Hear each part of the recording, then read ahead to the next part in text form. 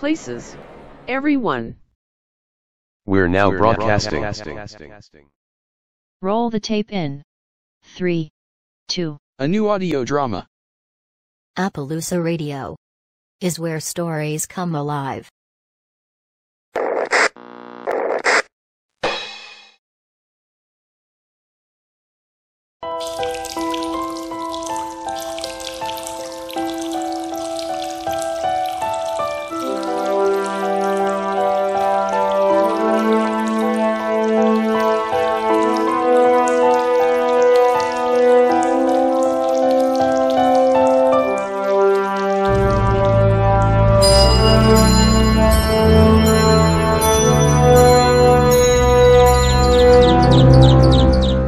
Appaloosa Radio offers On the Express Bus 73A, a multi-episode original story.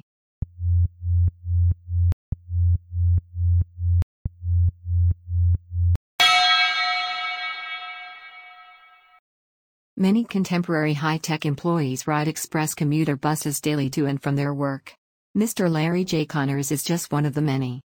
Larry is a numbers guy, a veritable filing cabinet for numbers, whose specialty is making fiscal projections, doing benefit analysis, and generating cost-to-price determinations. Unfortunately, Larry is also a quasi-social isolate who stares at his own shoes to avoid eye contact with others.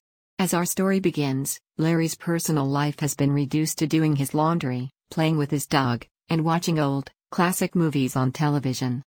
One morning, when he boards his usual commuter bus, everything changes. He is no longer who he is. He is now living another's life and he is a stranger in his own body. Chapter 8. Gifts.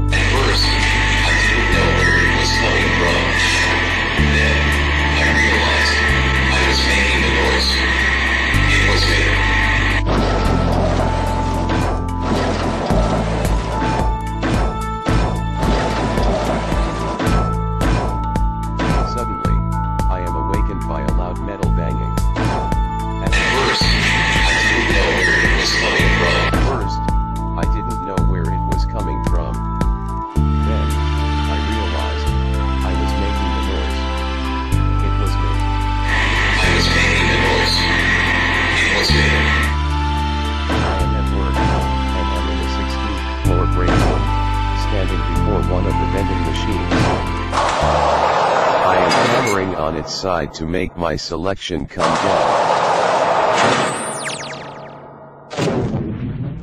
I am hammering on its side to make my selection come down. Or get very dizzy. So, I move over to one less or get very dizzy. I get very dizzy, so I move over to one of the sofas and sprawl out on it. I look at my hand. It is holding a sweet roll sealed in a plastic bag. That is strange, I know to myself, because I don't usually eat sweets. That is when I realized that I am again Larry J. Connors. That is when I realized that I am again Larry J. Connors. That is when I realized that I am again Larry J. Connors. That is when I realized that I am again Larry J. Connors. Not Major Tim Augustine. I am wearing Larry's clothes. Larry's computer glasses are on my forehead as I adjust Larry's wallet and cell phone are in my pocket shatters my stupor.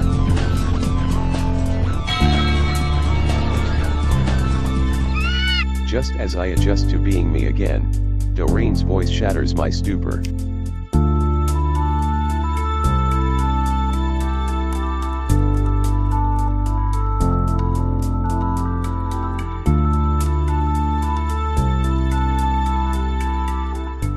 So, this is where you are.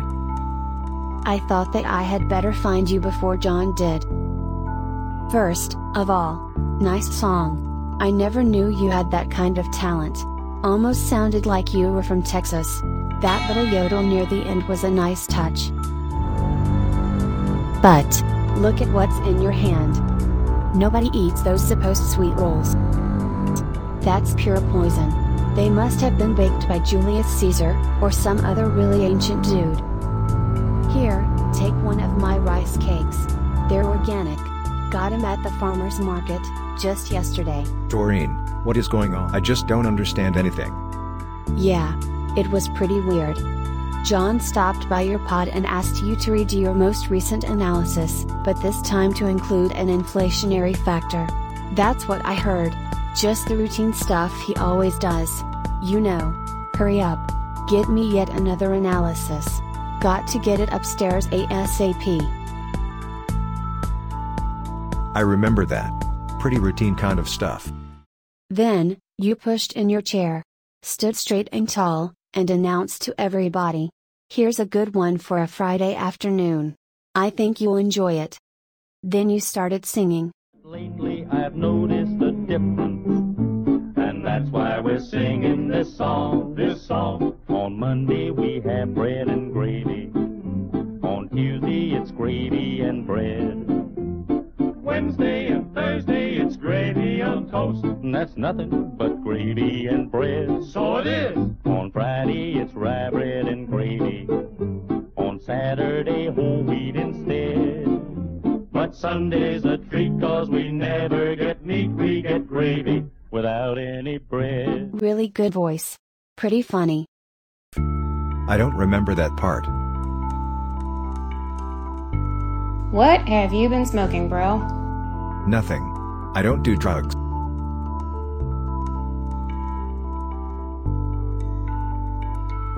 Well, maybe you should. Just a joke. Just a joke. Not to be taken seriously. Anyway, John has been by several times since looking for you. Said that you had missed a couple of deadlines for your reports. I told him that you never missed your deadlines. You were Mr. Punctuality. You are Mr. Punctuality. You were Mr. Punctuality. That's not true. I am current on all of my deadlines. Everything is in his inbox waiting for his review. I suggested that maybe you went homesick. You do not look good. Maybe there's nothing wrong with your body, but your head is not right. Clearly messed up. Look, it is Friday. Go home. I'll call you tonight.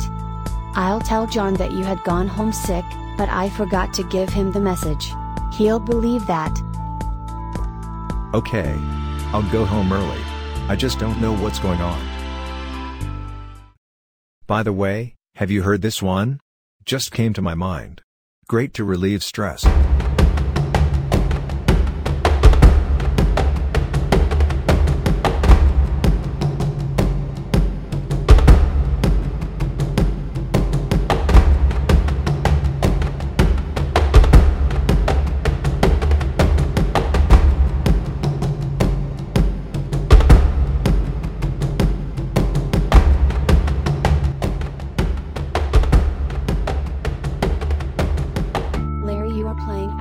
Drums on the vending machines. I've never seen you do that. Pretty good beat, but genuinely weird. But genuinely weird. But genuinely weird. But genuinely weird. I'll call you tonight. So this is where you are. And look at what's in your hand. Nobody eats those sweet rolls. That's pure poison.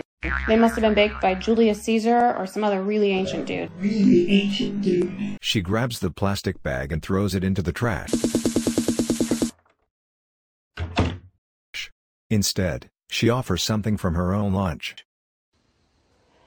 Here, take one of my sweet cakes. They're organic. Got them at the farmer's market. Armed with her organic rice cake, I attempt to explain about my transformation from me, Larry J. Connors, to this Major Tim Augustine, who is being sent away, against his will on a secret and dangerous assignment. However, Doreen is Doreen. She looks at me with disdain. What have you been smoking, bro?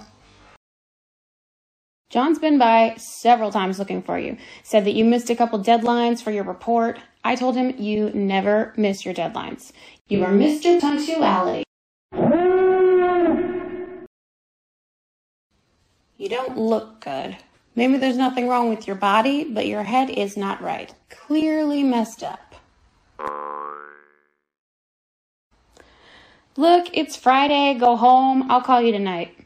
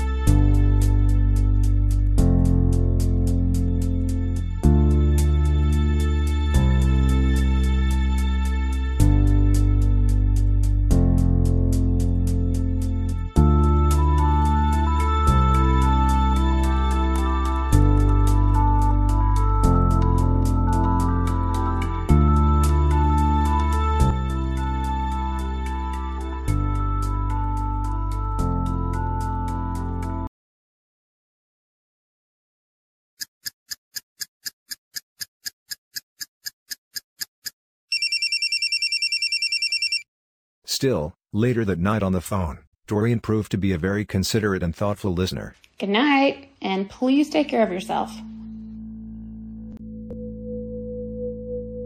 I was back as me, the original me, the one I knew best. Yet, it did not feel like me. I still knew where things were in my apartment, but when I looked at my pants, shirts, and socks, I felt they were not mine. I heard myself thinking, I would never dress like that. Yet, that is how the old, original me, always dressed. It was Larry's uniform, as Doreen would snidely say. Worst of all, my dog, Corky, did not like me.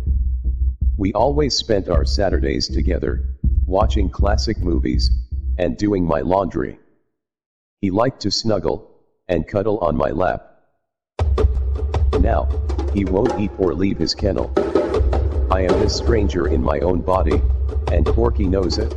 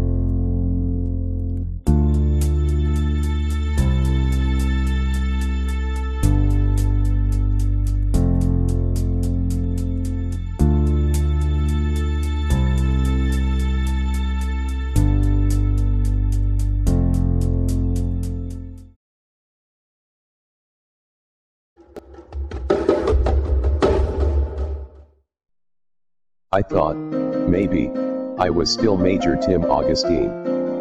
How to test it? I searched for some possible strategies. Finally, I decided that I should try to use secret information that only Tim Augustine would know. I tried to call Catherine. But, as I tried to dial the number, a number that I, or at least Tim, had dialed hundreds of times before, I could not remember it. I tried it dozens of times, using different combinations of numbers. You're just nervous, I said to myself. Try to picture her face in your mind, and it will occur automatically. I tried to picture her face. Nothing emerged. Was she blonde? A brunette? Were her eyes blue? Dark? Was she tall? Short? She had earned her master's degree from a respected university, I remembered that. But which one? Harvard? Yale? Stanford? It took me a while, but I finally decided that I must not be Major Tim. He would have known those things, they would have been a part of him. No, I was Larry. I just did not feel like Larry.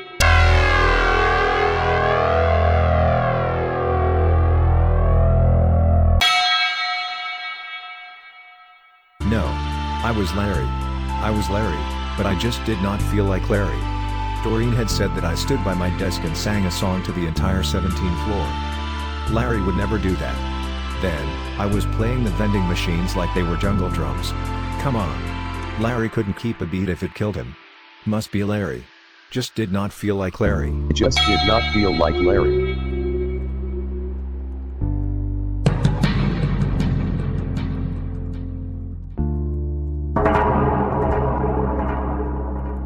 It was Saturday. I always washed and ironed my clothes on Saturday. Yet, I had no desire to wash clothes.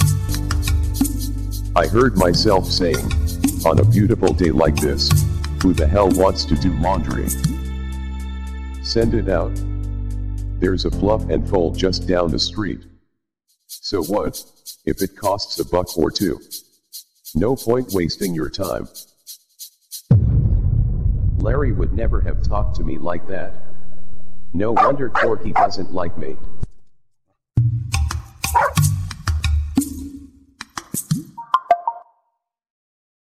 Sunday proved an even stranger day for Larry. I know I am calling myself by my own name. It's all part of this strangeness. Athletic is never a word anyone ever used to describe Larry Connors.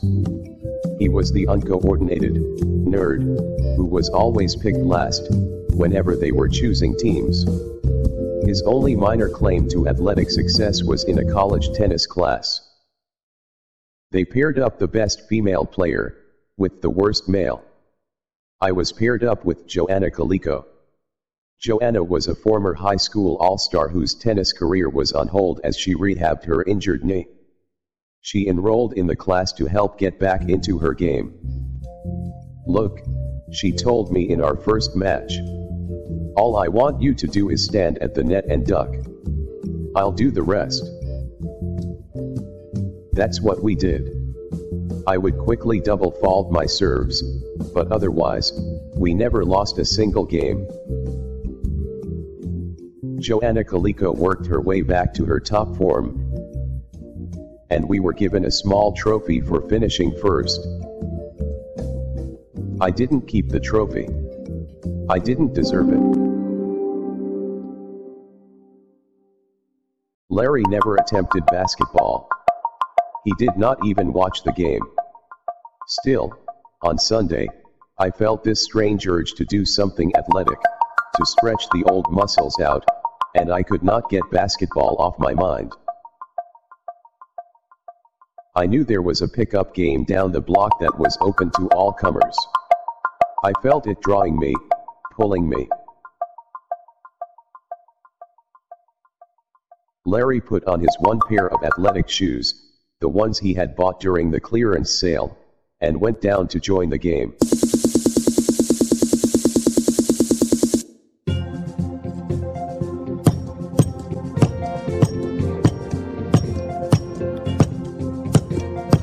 Got it. Oh, whoa! My guy, yeah! Oh, good one. Oh, almost.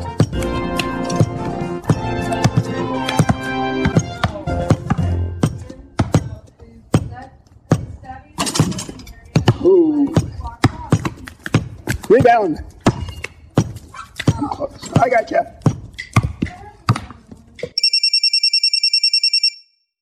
When Doreen called that night to check up on him, he told her about playing in the game. He was quick, stealing passes, grabbing rebounds, and making long fall-away jumpers. He spontaneously rotated to guarding the best opposing player, harassing him, blocking shots, and preventing his cuts to the basket. He played hard, but he barely seemed to sweat or to be out of breath. Finally, one of the other players said it was time for him to go home. I looked at my watch. I had been playing an intense game of basketball for an hour and a half. Remember, this is Larry, who always takes the elevator, never uses the stairs. As the game was breaking up, one of the other players gave Larry a manly hug. You're good, man. Come back next Sunday, and we'll see if you still have it. Doreen listened empathetically. Oh, so now you become this super athletic dude? She said it as a matter of fact, not a hint of her usual sardonic tone. By the way, I looked up the LinkedIn profile posting for your major, Tim Augustine. Seems like he led the West Point team in the NCAA tournament, and they made it all the way to the third round before losing to Duke. Sounds like a super athletic stud. I mused over her information. Must have been a pretty good athlete. Yeah, he must have been. Must still be. Doreen said thoughtfully, and then paused, before giving her conclusion. I think he gave you a present, a special gift, a very special gift.